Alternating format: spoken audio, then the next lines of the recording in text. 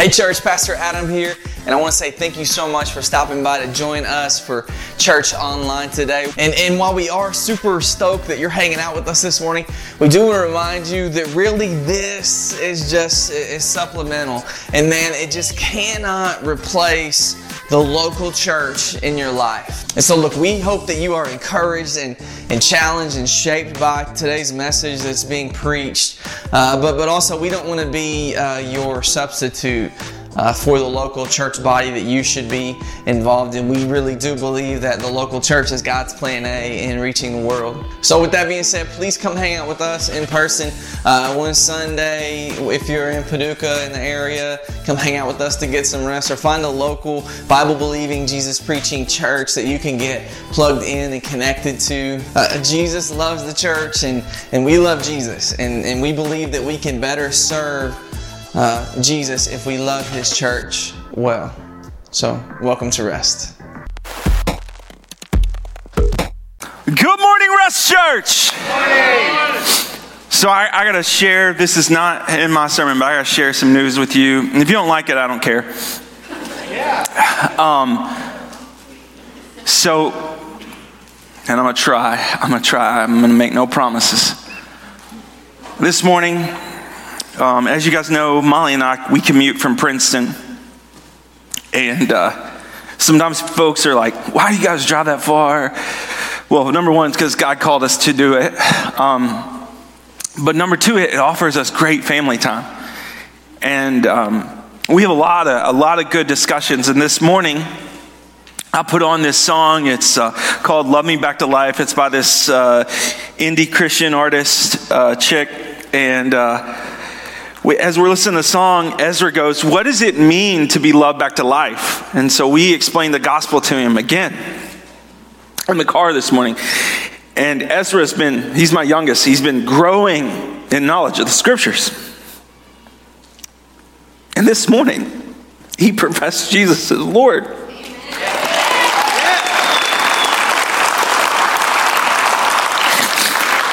As Johan said to me this morning, he goes, you'll never want to sell that truck. So yeah, great, amen. All right, turn off the waterworks. Albert Einstein was once asked by one of his students, Dr. Einstein, how many feet are in a mile? To the utter astonishment of the student, Einstein replied, I don't know. The student wasn't sure if Einstein was, joking with him or not. And he said, surely, Dr. Einstein, you know this. Every school child knows how many feet are in a mile. And Einstein looks back and says to the student, I make it a rule not to clutter my mind with simple information that I can find in a book in 5 minutes. Einstein was not interested in trivial data. His passion was to explore the deep things of the universe. His passion of mathematics and physics and the physical truth made him a pivotal fixture in modern world history. I mean, he is one of the greatest, foremost minds of all of human history. And what's funny is we're called to have a very similar passion, a passion to know God, a thirst for knowledge of God that should drive us to drink deeply at the fountain of Scripture. And most churches, you come in and it's like fast food church. You come in, they give you a 20-second self-help, Reader's Digest version of the Bible, a narcissistic view on the scriptures, and peace out, you leave feeling happy and healthy. But the reality is we never truly drink at the fountain of Scripture. And I'm going to ask you, I'm going to challenge you over this week and next week to go with me to the depths of the Scripture as we come to a very, very, very pivotal and complex topic within our series in the book of Romans. Over the next 2 weeks, as we go through what I titled Justification 101, part 1 and Justification 101 part 2 next week. We're going to grapple and wrestle with some deep theological truths. In particular, we're going to evaluate God's intervention into human history. In doing so, he has offered his body as a blood sacrifice for our redemption, to bring about justification for all who would call upon his name. We will learn how he was able to do this because he was the perfect propitiation for the wrath of God the Father. Maybe you're here today and you go, woo, hold on, time out. I don't know what you just said. I don't know half those words. That's okay. That's okay, because we are going to exfoliate them. We're going to understand them. And I'm going to challenge you if you say, Pastor, theology's not my thing. I'm going to ask you to make it your thing, because it is definitely a Jesus thing. Before we unpack these particular truths from Romans, I want to pause. I want us to just take a quick look back of where we've been, because we've taken a 5-week hiatus from the book of Romans, and we've spent nearly, at this point, an entire year getting to where we're at. And so here we are, chapter 3, verse 21.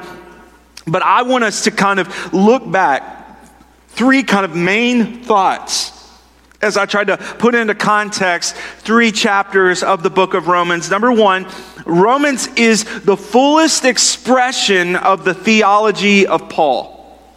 Romans is the fullest expression of the theology of Paul. Sorry, the waterworks got the nose going.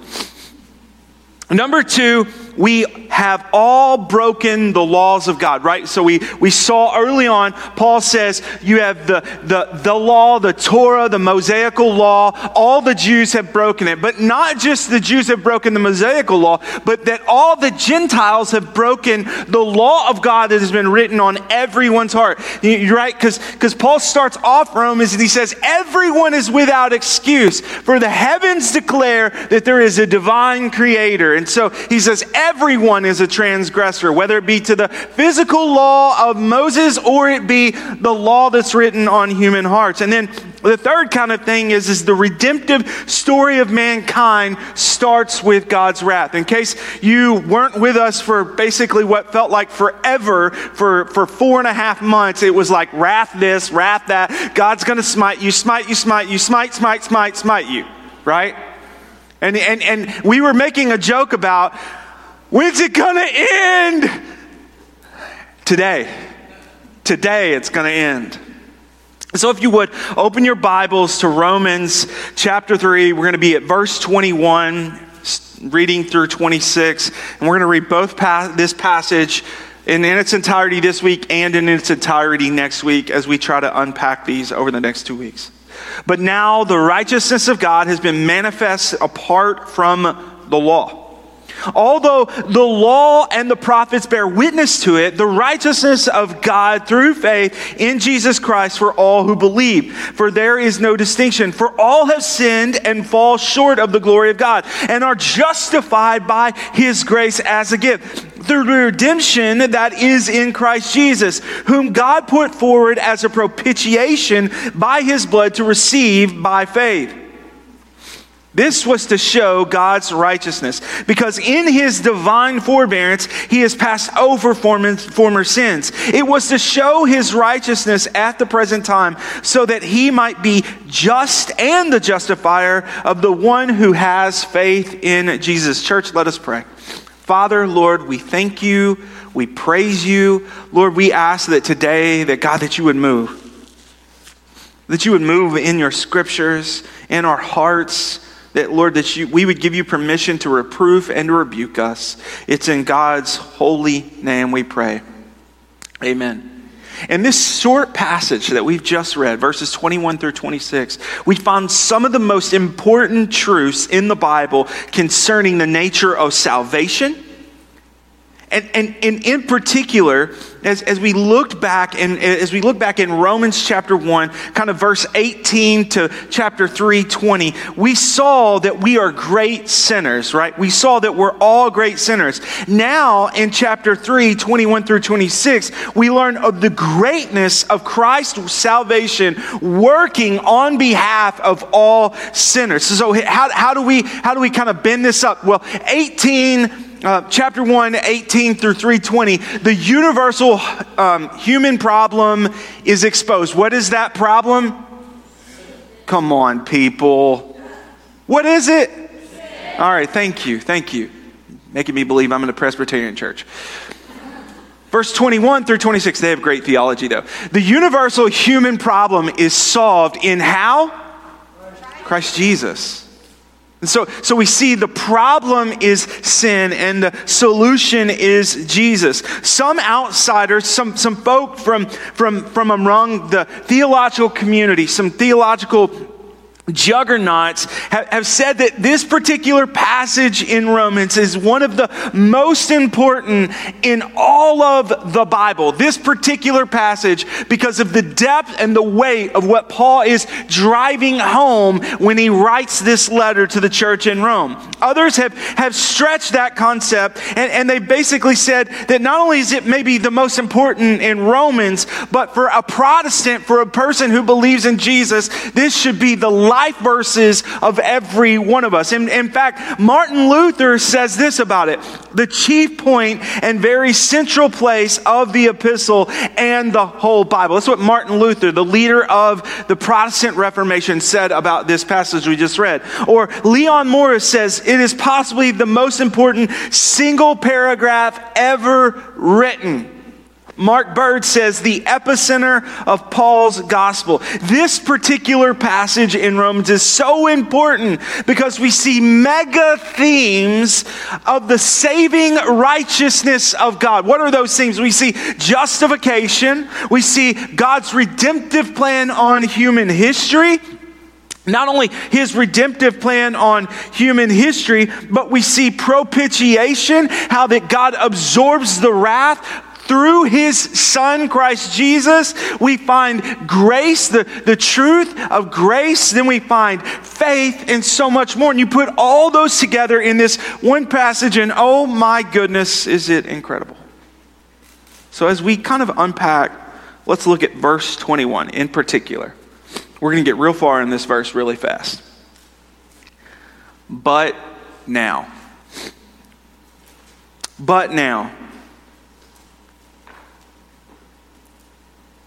What sweet words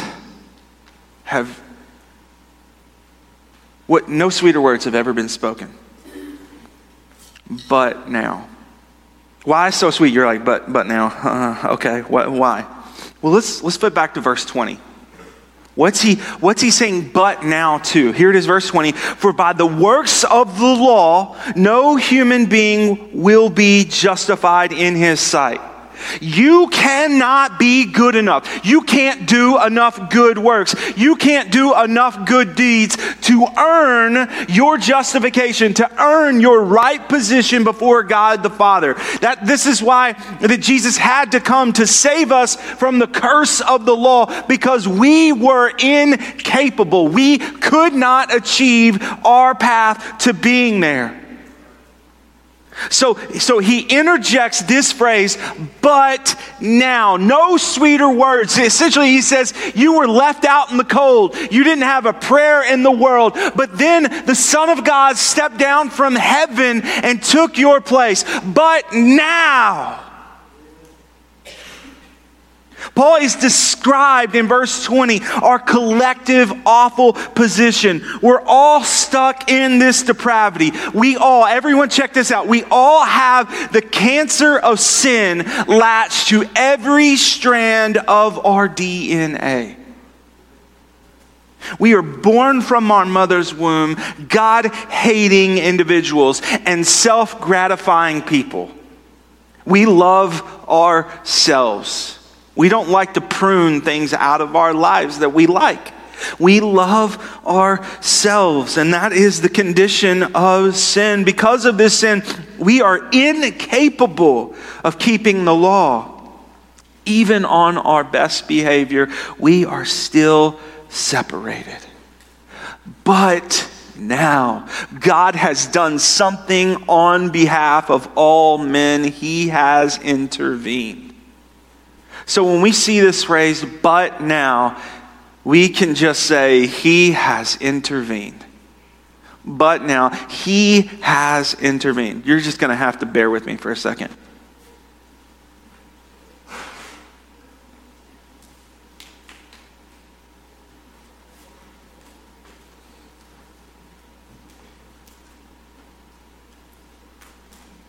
In 20 years of preaching, that's the first time that's ever happened.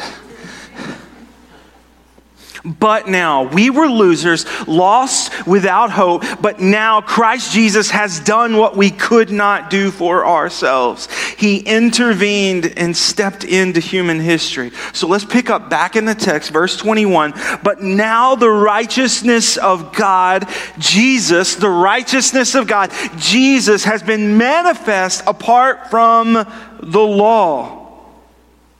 Although the law of the prophets bear witness to it. To make sure we get the full context here of this particular verse, I feel inclined in a couple verses here to read to you the New Living Translation. And I never do this. In case you're a first-time guest with us, I'm a staunch ESV guy for the most part. And the reason why I did is because as I got deep into the Greek this week, I just felt like, man, the ESV really missed the mark here in these short few verses, because as I started looking at some other translations, and actually the transliteration, that was for Julie, transliteration from the Greek into the English, I said, man, there's too much ambiguity, too much charged church language in this particular verse for us to kind of make sure that we collectively all understand it. So I'm going to read this from the New Living Translation so that we all kind of get what's going on here. Verse 21 NLT. But now God has shown us a way to be made right with Him. He has shown us a way to be right with Him without keeping the requirements of the law as promised in the writings of Moses and the prophets long ago. Up until this point in biblical history, our only hope and fellowship with God was by following the law of Moses. But now God has made a way to the Father apart from the law. What is the way? What is the way, church? What is the way? Verse 22, Paul opens up and he says, here's the way. The righteousness of God through faith in Christ Jesus for all who believe. It's this simple, church. Jesus is the way. Jesus is the only way to God the Father. There is no other name by which man can be saved. There is no other way to access to God the Father. And I understand that there is this perception in the world that is a narrow, bigoted view. And I understand that might be how they feel. But the reality is the Savior of the world, our Savior that we follow, said He is the only way. We didn't assign that truth to Him. He assigned it to Himself. I am the way, the truth, and the life. There is no other way except for through Him.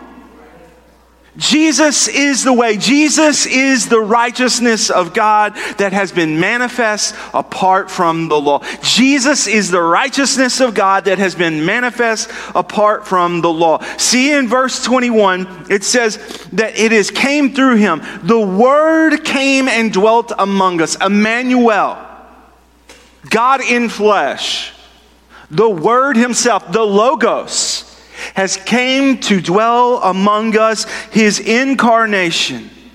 And not just that, but the cool thing about the scriptures, man, and I wish I would have put the graphic up of all the cross references and all of the things that point us to Jesus in the Old Testament.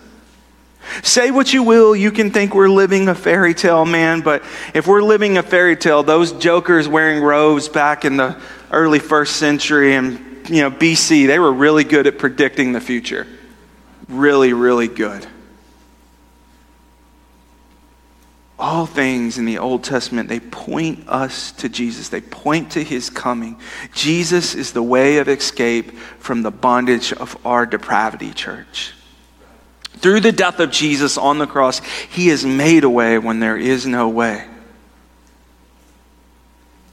By what Paul is saying here, it's deeper than just Jesus is the way, though. Paul isn't just giving us Jesus is the way cursory statement. Paul is saying the bridge to our righteousness before God is faith. The bridge over the chasm between our sin and where God is, that bridge is only built by faith. It cannot be built by works. It is not built by your merit. It is only by faith. Once again, I want to make sure that there's no ambiguity about what the scriptures are actually saying. And I'm going to read verse 22 from the NLT again. We are made right. Say right. We are made right with God by placing our what, church? Faith in Jesus Christ. And this is true for who? Everyone who believes, no matter who we are.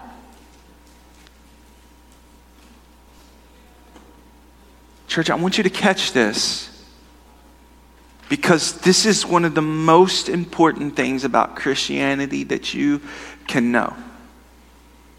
It's one of the most important things that you can know. We are made right, or in church speak, we are saved by placing our faith in Jesus Christ. That's it. That's the total sum of salvation. That's the total sum of the equation. There is faith. There is no faith plus anything. There is no faith plus anything. It is faith alone. Say faith alone. Faith.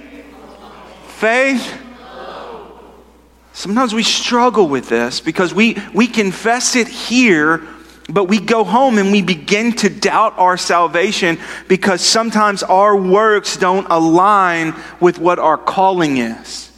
And the reality is God has called all of us to holiness. He has called us to strive for perfection. So never miss that. God's not down with our sin. There is no ride or die with Jesus for our sin. He hates our sin. It is repugnant and he despises it in every way.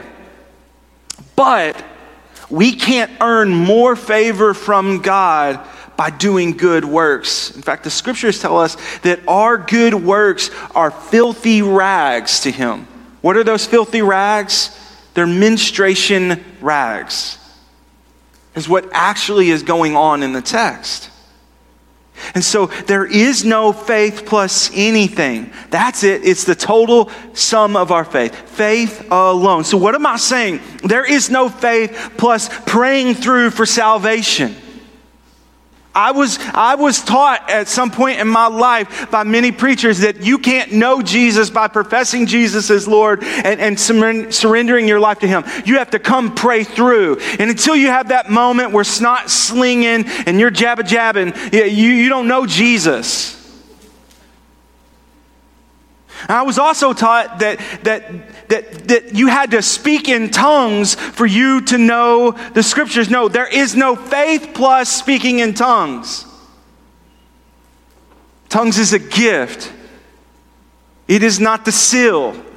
There is no faith plus being baptized for salvation. It is faith alone. Faith alone. There is no faith plus confirmation in the scriptures. Some father blesses you and says, yes, now you know. Don't commit any mortal sins. No, that's not taught in the scriptures. There is no faith plus receiving the Eucharist for you to know God. That's not taught in the scriptures.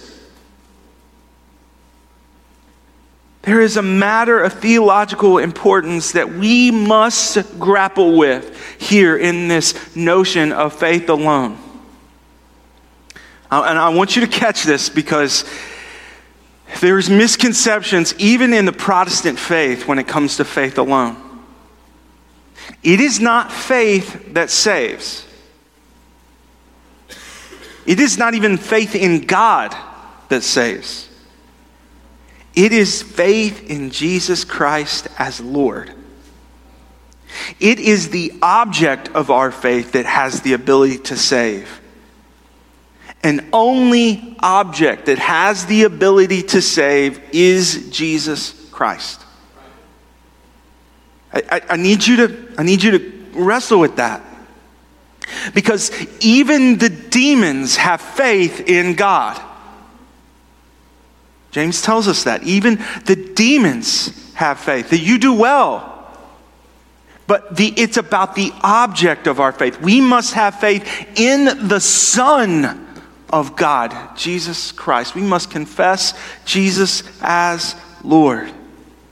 Faith in Jesus is our only hope. Because of our sin nature, it has made us impossible to earn favor with God. Martin Lloyd-Jones says this. He says, the man who has faith is the man who no longer looking at himself and no longer looking to himself. He no longer looks at anything he once was. He does not look at what he is now. He does not look at what he hopes to be. He looks entirely to the Lord Jesus Christ and his finished works and rest on that alone.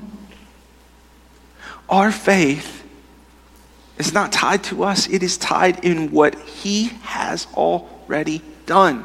That is saving faith in the redeeming work that Jesus did on the cross. And he finishes out verse 22. I want you to see how he finishes out verse 22. He says, the righteousness of God through faith in Christ Jesus for all those who believe, for there is no distinction.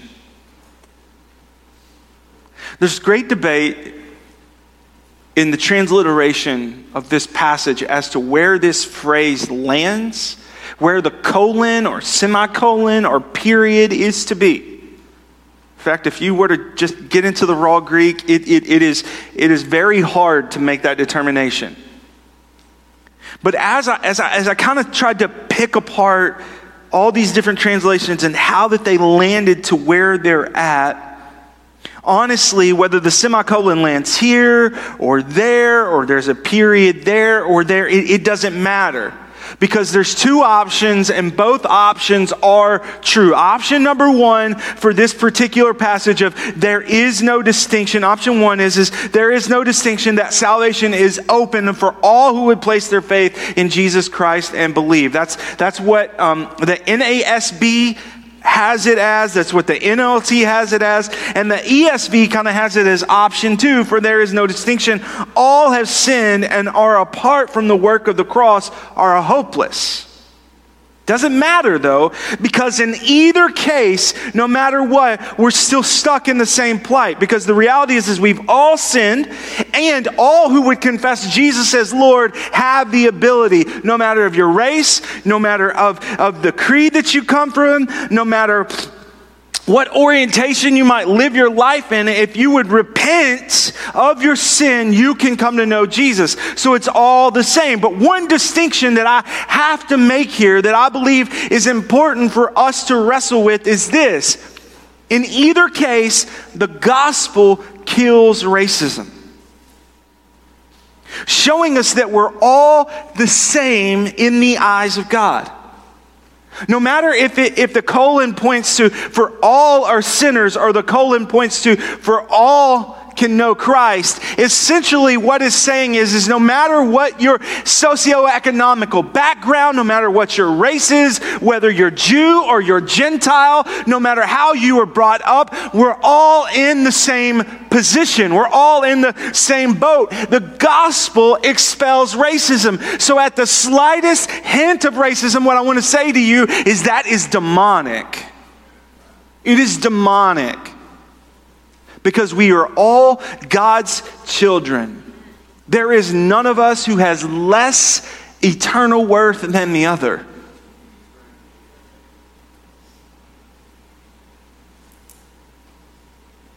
So, We're hopeless apart from Christ. Why are we hopeless apart from Christ? Verse 23, for all have sinned and fall short of the glory of God. I want to underscore just quickly what I believe we all understand here. I believe over the last few months, over the last 8 years here at Rest Church, that everyone understands we are all sinners. We are sinners by both will and by birth. This has been passed to us by our father Adam in the garden.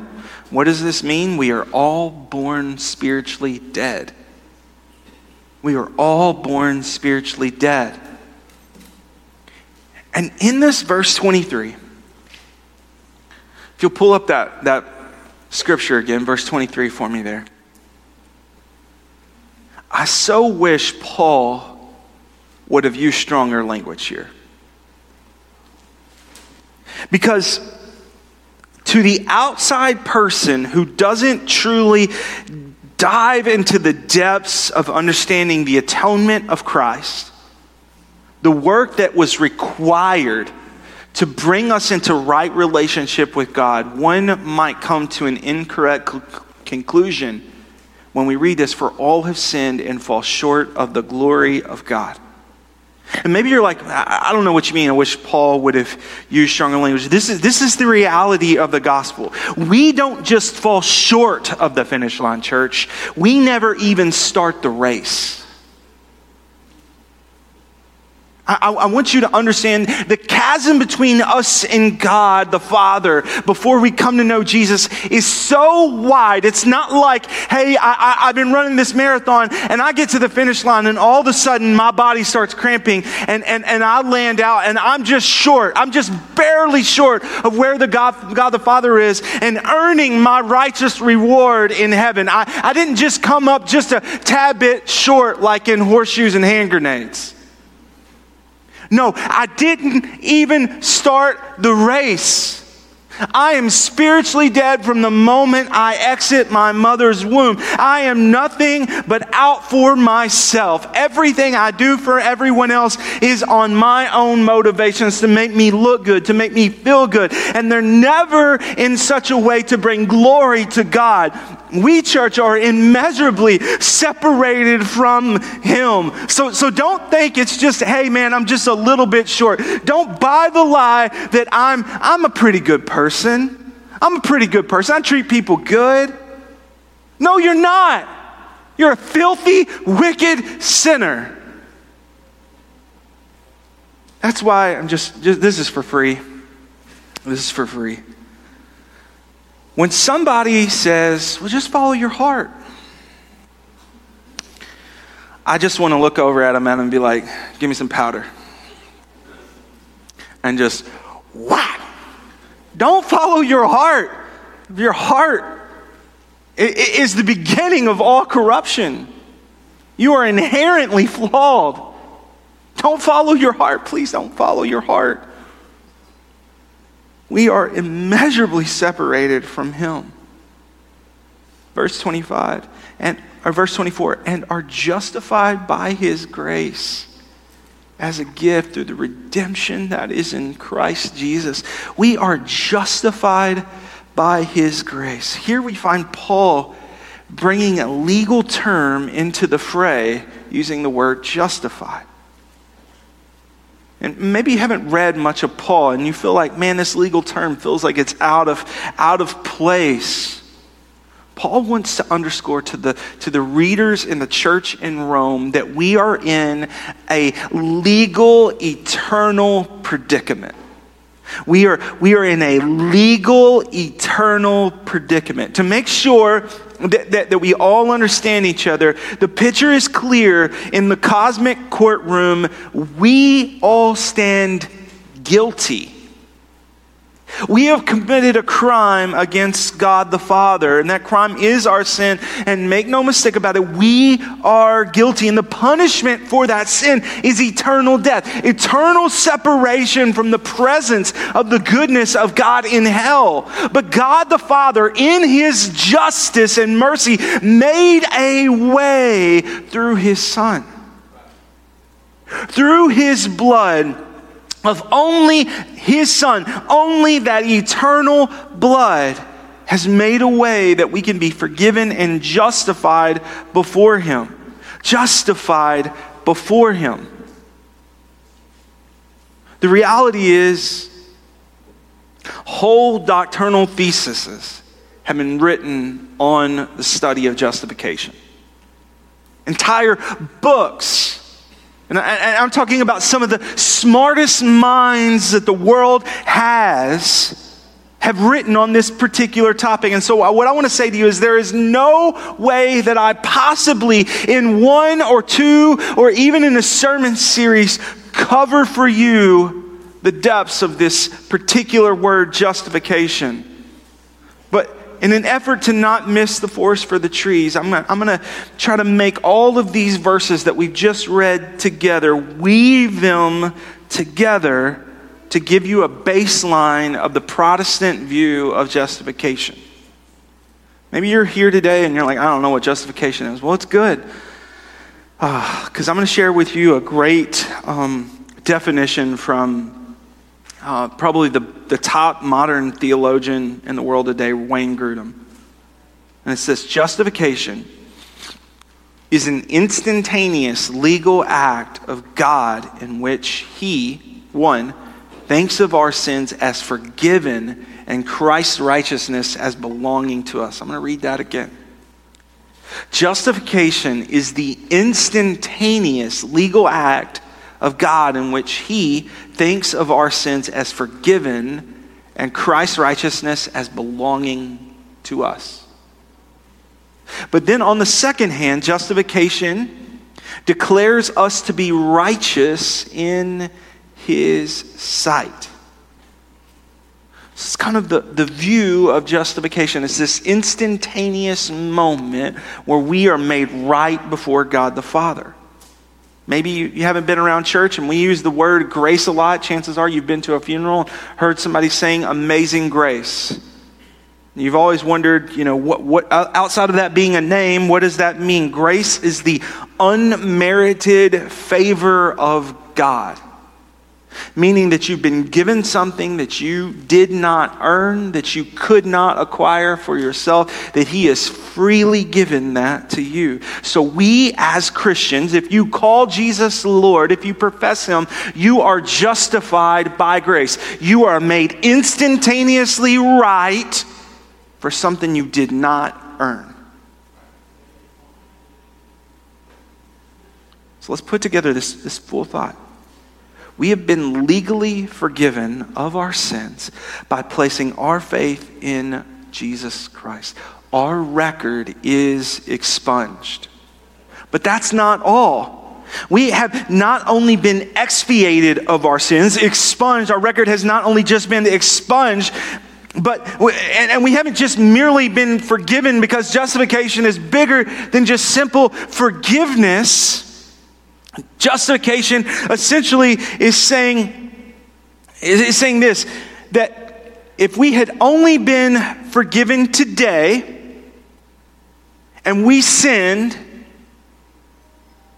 then we would be damned by the rest of the afternoon. If it was just forgiveness, right? If it was just expiation, if our record was only expunged, you'd be forgiven today, and by the rest of the afternoon, you'd be damned again. But so much more is going on in justification than just expiation, than just your record being expunged. So what is it saying here? What is it declaring? We have been declared righteous. You have been declared righteous. And I've talked about this before, but you're no longer just a sinner. You are also mutually a saint. You are a sinner only because you still have this vagabond, this bag of bones that you're still carrying around. But if you have called Jesus as Lord, God the Father doesn't look at you as a sinner. He looks at you as a saint. You say, so where does that come from? And we share this scripture all the time because it shares the weight of the gospel. 2 Corinthians 5:21. For our sake, he made him, Jesus, to be sin who knew no sin, that in him we might be the righteousness of God. At the cross,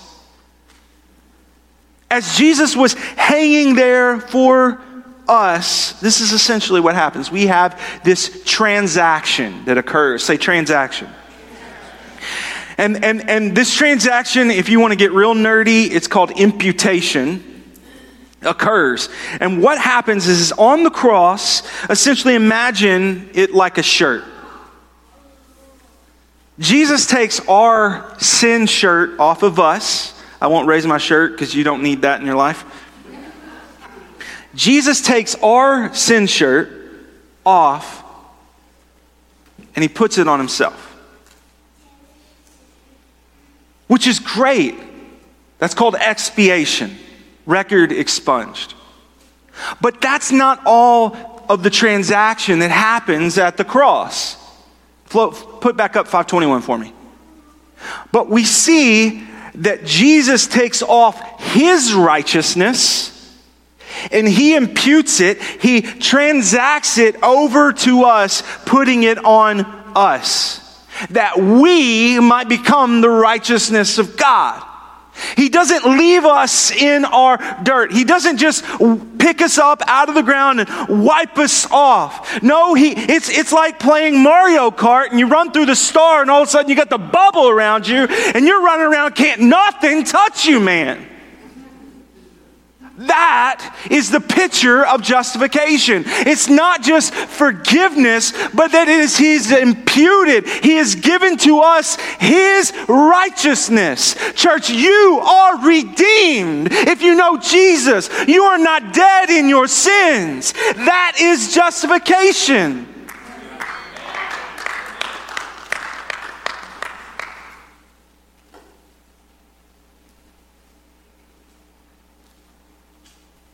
How incredible is this? Our righteousness is the blood of the Lamb. And the truth is, every time we read the story of Exodus, it is the foreshadowing of God's righteousness. Because the reality was, in Goshen, the Israelites were no better than that of the Egyptians. It was just a matter of who had the sword on that day.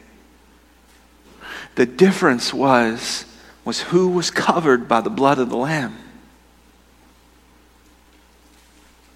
And the same is true for us, because there is no differentiation between us and the lost folks of the world, except for the fact we are covered by the blood of the Lamb.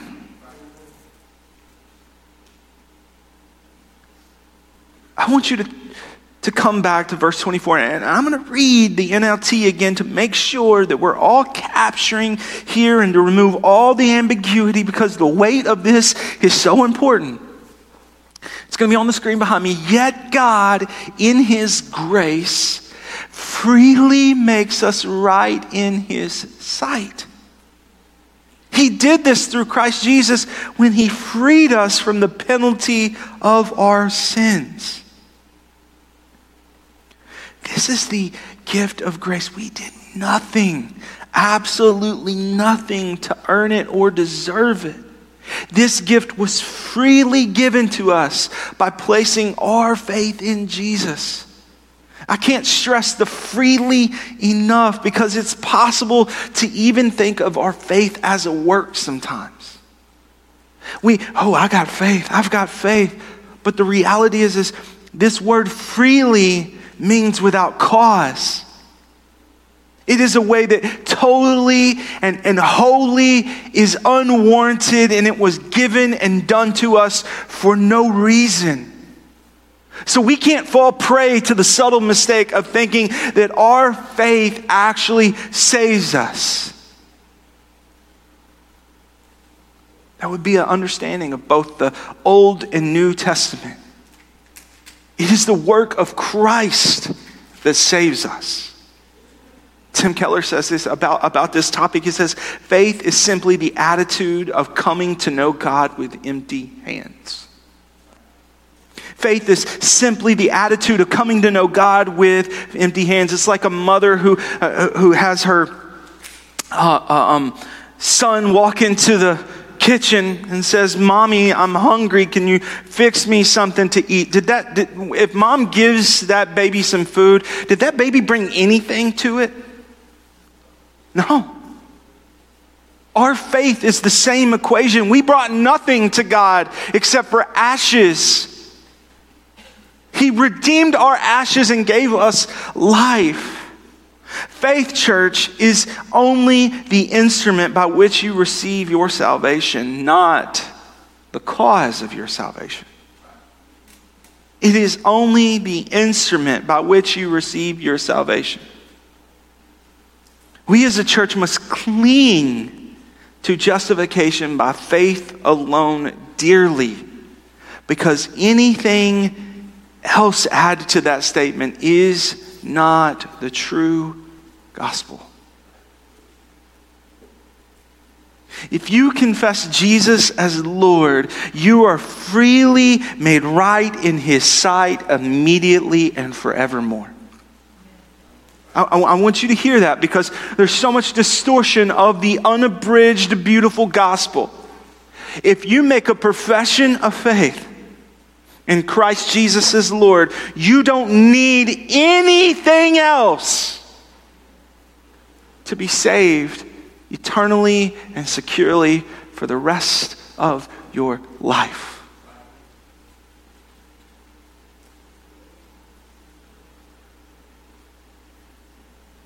Maybe you're like, "Pastor, but they need to do good works. They need to go get baptized. All these things." Yes. The scriptures invoke, they call us to do those things, but faith is the root and the other things are the fruit. It all begins from faith. This topic of faith alone for justification is why I completely believe what Martin Luther began on October the 31st of 1517, that would later be referred to as the Reformation, was a return to the truly apostolic, and when I say apostolic, I mean to the way of the teachings of the original apostles' view of salvation. Where they affirmed what we as a church call the 5 solas, saying, I'm going to cover 4 of the 5 here, that we are saved by grace alone, through faith alone, on the basis of Christ alone, for the glory of God alone.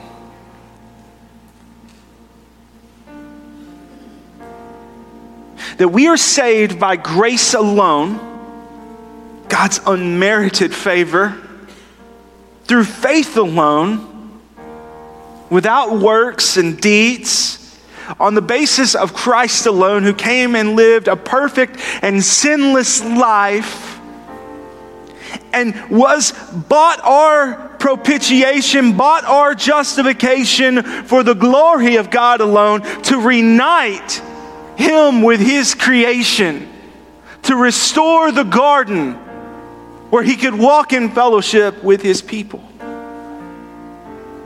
The Reformers did something beautiful for the church in the 1500s.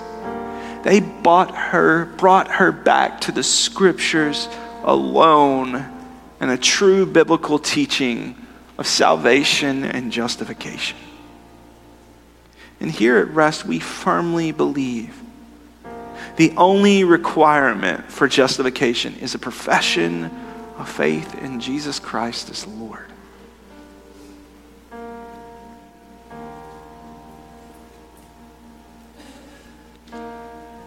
This is the great hope of the cross for you. Maybe, man, you have royally screwed your life up. I mean, every turn you have messed something up. You did dumb things in high school. You were in trouble. Maybe you got pregnant, or you got someone pregnant in high school. And maybe you were in and out of jail, even doing drugs, this, that, and the other. Maybe you went to college and you flunked out of college. Maybe you've been married 2, 3, 4, 5, 6 times, and you can't seem to find the right thing. And you say, man, I can't seem to get it together. I can't seem to find my way.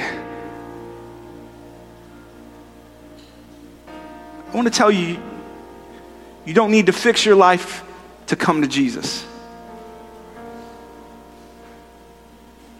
Because Jesus specializes in the rehab projects.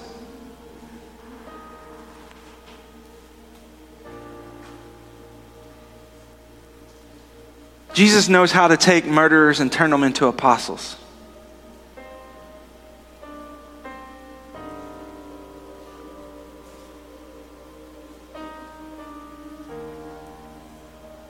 And on the opposite end, maybe you're the person, man, you've never made a mistake in your life. But the reality is you're exhausted at the weight of that. At the weight of always consciously making the right choices in hopes of earning the approval of someone else, in hopes that maybe God will grant you favor, but it seems to not be working out. You're just like, I'm trying so hard. Why is it not working out? Well, the reality is you'll never be good enough. Because it's not that you've just fallen short. You never started the race. In both cases, can I invite you to put on the righteousness of God today? Can I invite you to take off your sins and to put on His righteousness and live in that space? Would you be so bold to make a profession of faith? Would you be so bold to build a bridge of faith across the chasm that separates you from God the Father?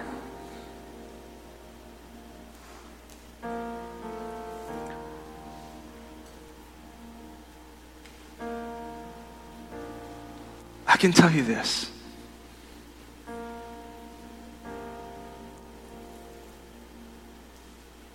He stands ready, waiting for you.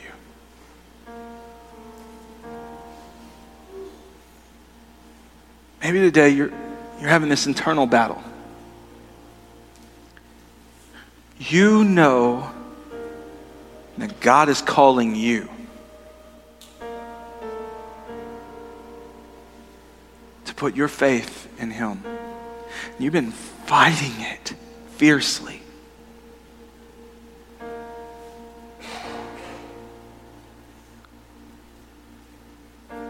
I will tell you that if you just take that step, it's not that Jesus is going to meet you halfway. It's not that He's going to meet you 75% of the way. It's not even 80% of the way. He's going to meet you all the way. Because the truth is the gospel isn't God helps those who help themselves. No, God helps those who cannot help themselves. And so would you die to yourself today and be born again?